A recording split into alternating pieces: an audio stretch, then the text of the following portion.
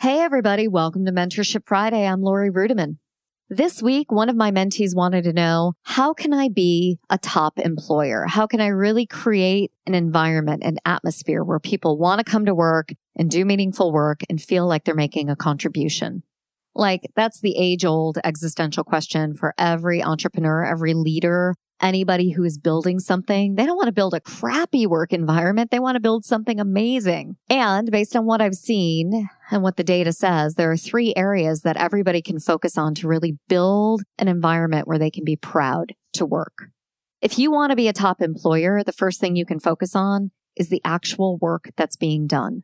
Back in 2019, nearly 200 CEOs came together with the Business Roundtable, which is America's largest lobbying association. And they said, we really need to rethink the world of work. Instead of having people work solely to create shareholder value, which is that old 1990s term that people used to use, the purpose of a corporation needs to change. Yes, we need to drive shareholder value, of course, but we need to deliver value to customers. We need to invest in employees. We need to deal fairly and ethically with our suppliers, and we need to support communities and the planet. When the purpose of a corporation changes, the purpose of work changes. The type of work you do changes. The reason behind what you do also changes. And it also opens up a discussion for the quality of work. Are you working just to make a small group of people wealthy? Or are you working to contribute, to give back to the community, to create jobs that actually mean something?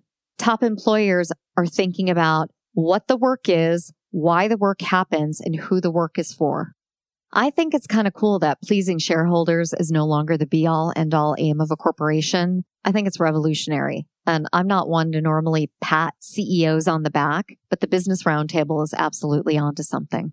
Top employers don't just think about work. They also think about people. And there is a lot to think about. There are 5 distinct generations in the workforce. And frankly, all of them are sick of the toxic work environment. There's artificial intelligence and automation that are really, truly coming for humans and their jobs. And there's this always on modern way of work that's just exhausting all of us. Top employers are thinking about all of those issues from a human-centered approach. They equate the work experience to the consumer experience, and they recognize that employees can spend their time and attention in so many different places, and they fight for the time and the attention of the employee by creating ethical, humane, interesting, compelling, compassionate, empathetic work environments.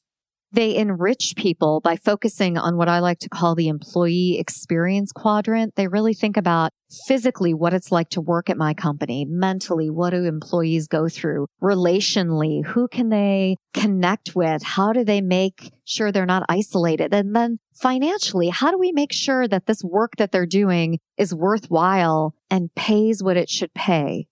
Top employers are really thinking about work differently. And they know that when you improve the lives of the people who work in your organization, you are directly and clearly contributing to a better world, not just a better world of work.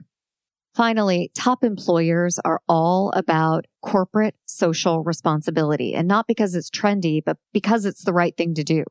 Corporate social responsibility historically referred to philanthropy, but now in 2020 means philanthropy of the community, of the heart, of the human spirit, of the planet. So it covers things like diversity, inclusion, equity, and belonging. How you lead inside matters outside the company. When you lead with heart and purpose, you attract the right talent, you keep them engaged, you maintain their high performance, you develop them into leaders of tomorrow, and you deploy them into the community to change the world. That's what top employers are doing. So corporate social responsibility isn't just a one-off program. It's literally woven into the fabric of the best organizations out there.